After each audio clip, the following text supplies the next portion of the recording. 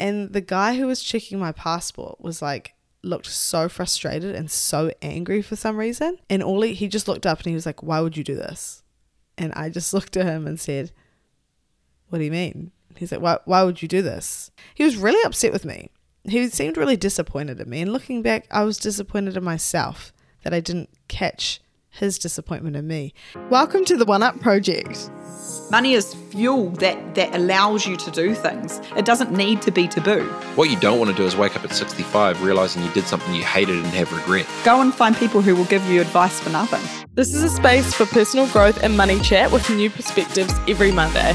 This bit of content, listening to this, is going to be a small little breadcrumb of something that makes them think a little bit differently. For all the things we were never taught but should have been. At the end of the day, the most important person is yourself. And if you're not happy with your own choices, then you're never going to be happy. Hello everyone and welcome back to another episode of the One Up Project podcast. Let's do a travel overview. Today we are going to talk about all the things that I did wrong financially when I went traveling, which was a lot. I have a lot to talk about, and I do want to remind everyone before we get into this episode that this entire podcast is built on the premise that I don't know shit about anything. Like literally, I started this podcast because I don't know stuff, and that continues to today. Of course, you know, there are lots of things I have learned about money and what to do with it when I'm earning it, but traveling was a whole different kettle of fish, so to speak, and it was the first time I'd ever done something like this. So obviously it came with a lot of mistakes, a lot of learnings, and I am keen to talk to you about all of that. A bit of context as to what kind of traveling I was doing, I suppose. Bought a one-way flight to Bali, and I ended up also going to Thailand and Singapore in that time. I wasn't intending on like backpacking, but then it ended up kind of being that situation anyway, like moving around in hostels, being in environments where a suitcase should not have been, and spending money at times when I should not have spent it, and just being unprepared pretty much. And I'm the kind of person who, I love the saying ignorance is bliss for like my own life. You know, I'm more than happy to buy a one-way flight to a country I've never been to, assume I'm going to love it and want to stay there forever and not look back. I am a fan of not planning, but having enough that you'll probably be able to figure it out and fall back on your own ability to pull something together if it doesn't work out financially. Like, I kind of like, well, I don't know if I like it, but I tend to throw myself in the deep end and just see if it'll work and just see if I'll sink or swim. I quite enjoy, I don't think I do enjoy doing that because it's often very stressful, but I tend to do that. And maybe it's a bit of a self-sabotage thing where I'm interested in seeing how capable I am. So I think, well, if you're as capable as you think you are, then you should be able to sort yourself out in this situation. And that is honestly the kind of self-talk I have. Like I will just say, okay, you think you can do this? Then show us, like show yourself that you can handle the situation that you're completely unprepared for.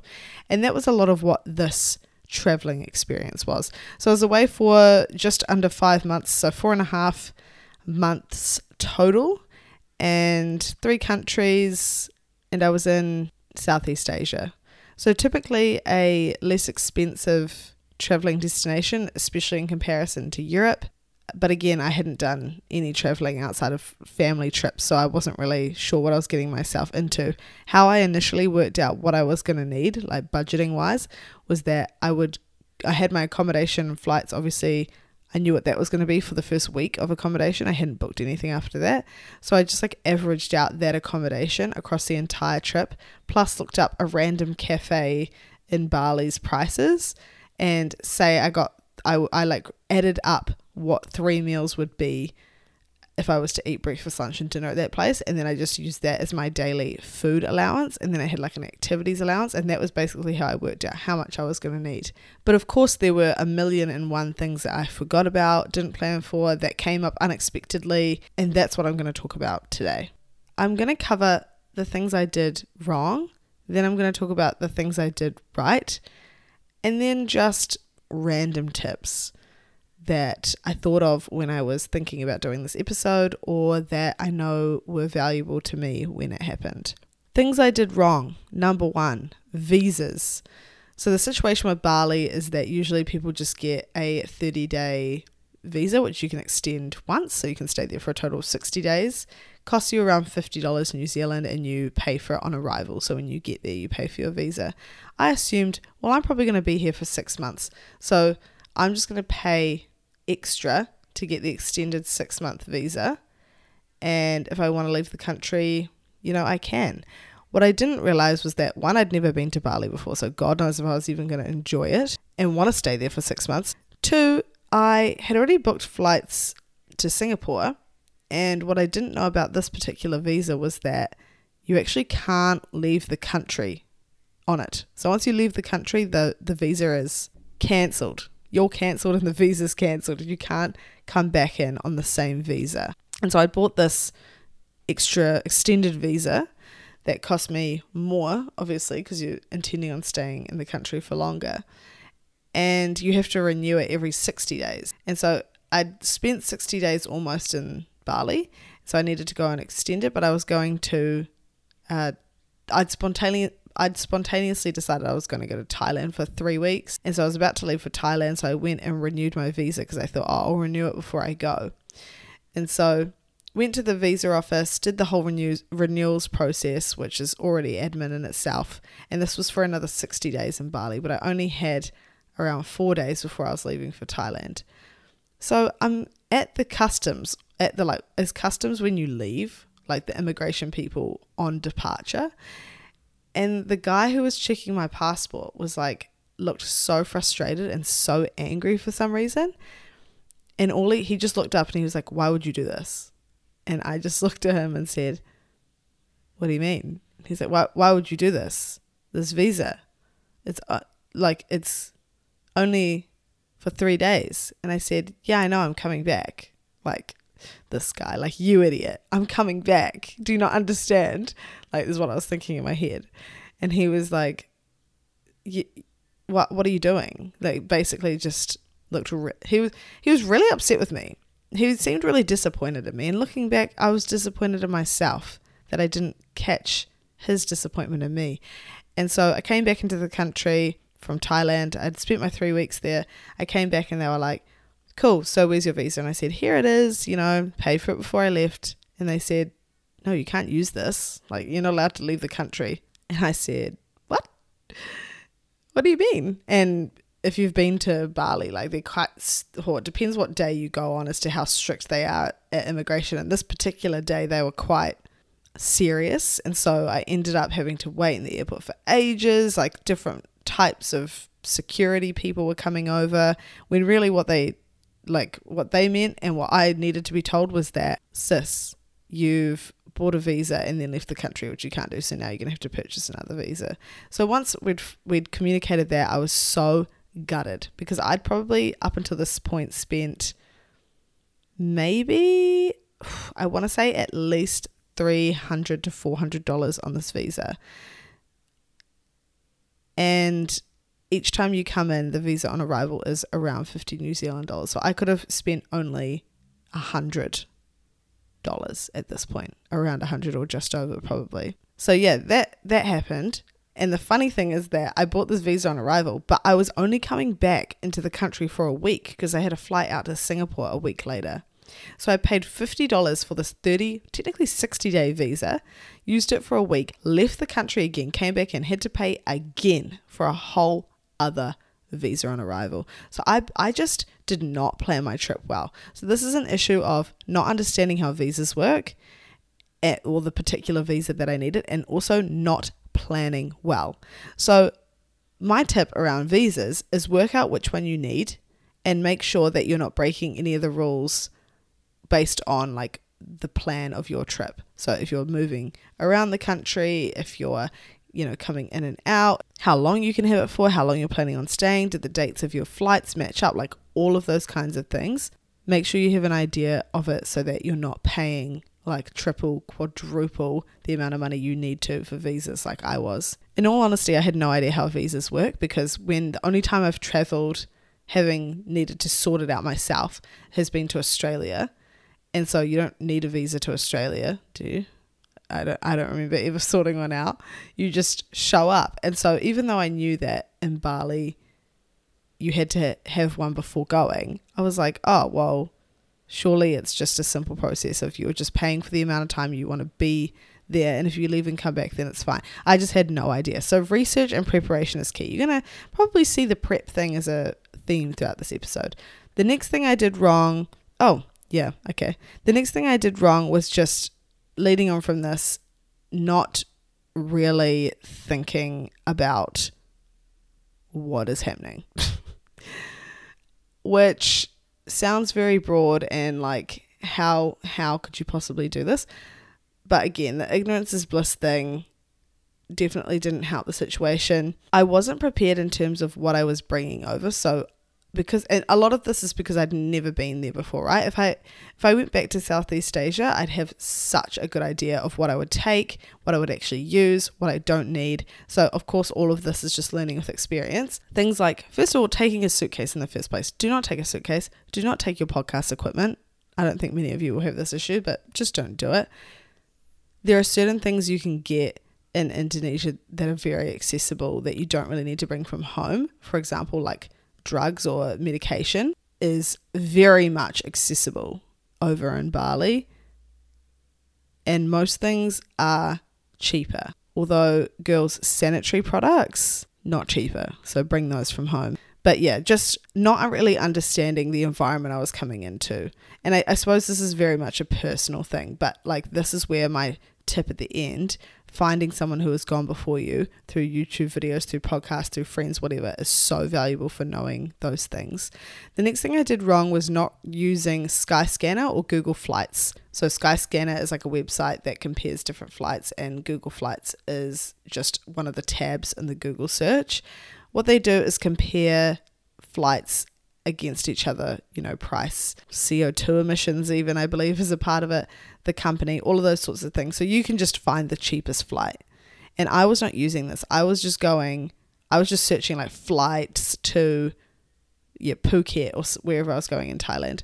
And then I would pretty much buy whichever one was most convenient. I didn't really think about comparing the prices, which, once again, this podcast is born on the premise that I don't know things. And just because I talk about financial literacy doesn't mean that I am always up on the financial literacy play with this stuff. But now I will be. So not using Skyscanner or Google Flights, making sure you're always using that when you're about to purchase any kind of flights.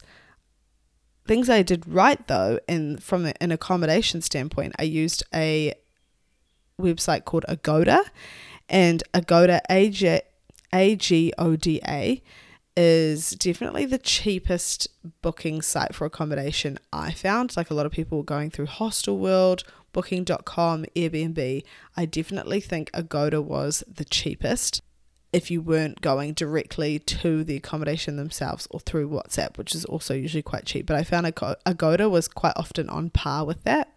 And then the other thing that I did really right was using a Wise card. So this is like an international debit card. You can have multiple different currencies on the card and pay in that local currency.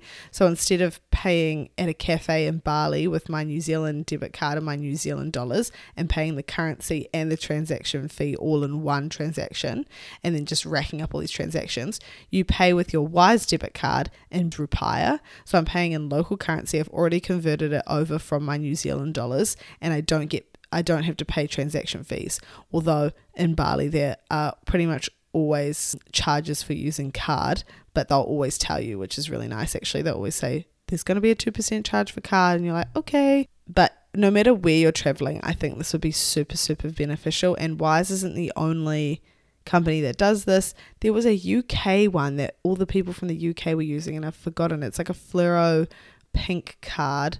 But yeah, there are multiple different companies that do this. In New Zealand has like a Air One or One Plus points card, I think.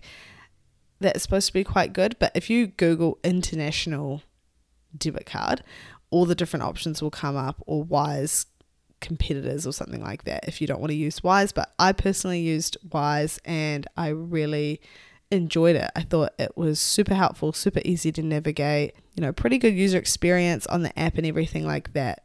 And I would recommend it. Now, just some general tips that I've kind of already touched on, but that I think are really important. The first one is finding someone who has gone before you.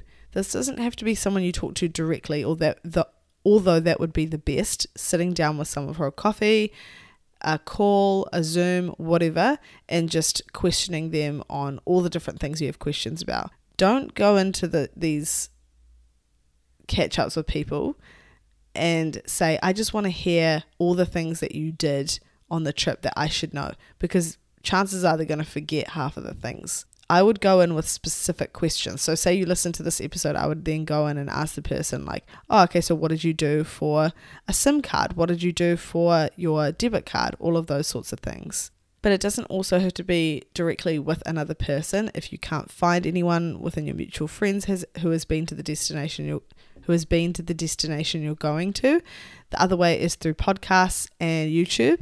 I listened to a really, really, really good podcast called Bali Insiders before I left that had all sorts of tips, all of the apps I needed to download before I got to the country to know where I was going, like Gojek and Grab, which are the kind of transport or rideshare. They're Uber equivalent essentially. So all the different apps I needed to live and survive there, they went through, which was so, so helpful. So if you're looking for advice or tips, I would search on podcasts or on YouTube, tips for Spain or apps you must have in Spain, or traveling tips for Spain, like whatever it is you're doing. I would search it into YouTube or podcasts and just run some of those while you're packing or getting ready or on a walk or whatever. Also, once you get there, asking locals is of course so helpful. I know where I was traveling, all the locals were more than happy to help you in whatever way they possibly could. And usually they'd always have a cousin or an uncle or an auntie or a brother or a sister or a friend who did exactly what you needed and could sort it out for you, and you would just pay them, and it would probably be cheaper than what you were going to pay anyway, and it always worked out really, really well. Going direct through WhatsApp is usually a cheaper way to get accommodation or deals on things. This is in Indonesia. I don't know about other places, but I suppose going direct in general is often better because you're not going through a third party that's taking a cut, like for example going through Airbnb experiences instead of directly to the company or something like that. So being able to have a WhatsApp number, or like I said, ask a local for their cousin or their brothers or their friends number to help you, that will be a really good way to get things cheaper. And I know in Indonesia you can definitely barter for activities as well. This one's kind of annoying, but for those who are traveling in a group, things are always going to be cheaper when you're traveling in a group. I was traveling solo for a big part of the trip, and certain things were cheaper actually, to be fair, but other things are always going to be more expensive. Like accommodation, for example, or if you want to do an activity kind of just you or have a private tour or something, it's always going to be more expensive. When I had friends join me at the end of my traveling, we really wanted to go to this island, but the ferries were done for the day, or we were going to be too late to get on the last boat.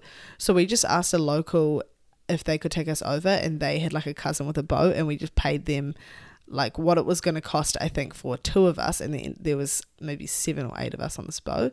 It ended up costing us like half the amount we were going to pay to get on the ferry to go with them. So it always pays to ask locals, and if you can, pull other people along with you. If you're traveling solo through hostels, it's quite likely you're going to meet lots of people who you can travel with, or that are keen to just jump on any trip spontaneously with you as well. Be open to those sort of interactions and be fluid and flexible in your plans, and stay safe, of course, as well, which is really important. SIM cards was an interesting one. Like an international SIM, I think, is going to work better for you if you're traveling to multiple different countries. If I was to do like a big backpacking session through Southeast Asia, like hitting Cambodia and Vietnam and Singapore and Thailand and Bali and Malaysia and top of Indonesia and all of that, kind of like the full thing, I would probably just get an international SIM so that you're not having to do that every single time you go to a new place. Makes it easier. It's probably going to be cheaper overall, and I've heard good experiences from other people. I don't know how this would work exactly in a place like Europe, for example, but I think that it would be worth it to, if you can, have one SIM the whole time rather than have to organise that each time you hit a different country. Again, you can just search international SIM card and all of these different companies will come up that you can possibly use. I didn't do this, because I only went to 3 countries, so I would buy a new SIM each time I entered the country. I was also very unprepared, as you can probably tell by now. The back of my phone case is literally maybe 7 or 8 SIM cards taped to the back of my phone. It's ridiculous, because each time I came back into Bali, I would get a new SIM card as well. So I think an international SIM would work really well. Ultimately, I'm really, really glad that I spent so much money when I was traveling, because I didn't hold back. I really took advantage of the entire experience. I made the most of every opportunity and activity. I feel like I didn't miss out on much. Like, there are very few things that I felt I missed out on and would want to go back and do. And I'm just so stoked that I didn't let my fear or guilt around spending hold me back from making the most of an experience that was so important to me now, and I think will be one I won't ever forget. Going over as prepared as possible from a budgeting perspective is always going to help you. And because I didn't know how long I was going to be there, I didn't really have a solid budget. I spent 3 months preparing for this, financially, mentally, physically, everything. I made a decision, I booked the flight, and I was gone. And I think next time I would give myself a lot more time to prepare, to plan out what I was intending on doing, and go over with a much more accurate figure for how much money I needed. I went over, if you're wondering the exact amount I went over with, I probably had around 20,000, because I had $9,000 in cash that I was prepared to spend, and then I also had $10,000 in an emergency fund, which I ideally didn't want to spend, but I ended up spending it because it got to the point where I wasn't really wanting to work, and that had been my intention, to do some contract work while I was over there, but I didn't really want to do that. I just wanted to have that time to travel and relax and be on holiday. I was also pretty overwhelmed emotionally with how new everything was and how unprepared I felt on the inside, and I think that my brain was so scattered I really didn't have the capacity to be doing anything anyway. So if you are wanting to travel to Southeast Asia and you're wondering how much I took over for 4.5 months, we're sitting around the $20,000 mark. I think it would have been between $20,000 and $25,000, and you definitely could have spent a lot less than that, and you could have spent a lot more than that. I think I sat kind of in the middle for how much money I spent overall. Okay guys, that's everything for now. If you have any more questions, please do reach out on Instagram and I'm happy to answer. Otherwise, please leave a rating and review. I would really appreciate it, and your support of this podcast means the world. I can't wait to see you on Instagram, chat to you there, and also talk to you on the next episode. Thanks guys. Thank you so much for listening to this episode of the One Up Project. If you want to find more stuff just like this, check out our other apps or follow us at the One Up Project on Instagram or TikTok. See you there.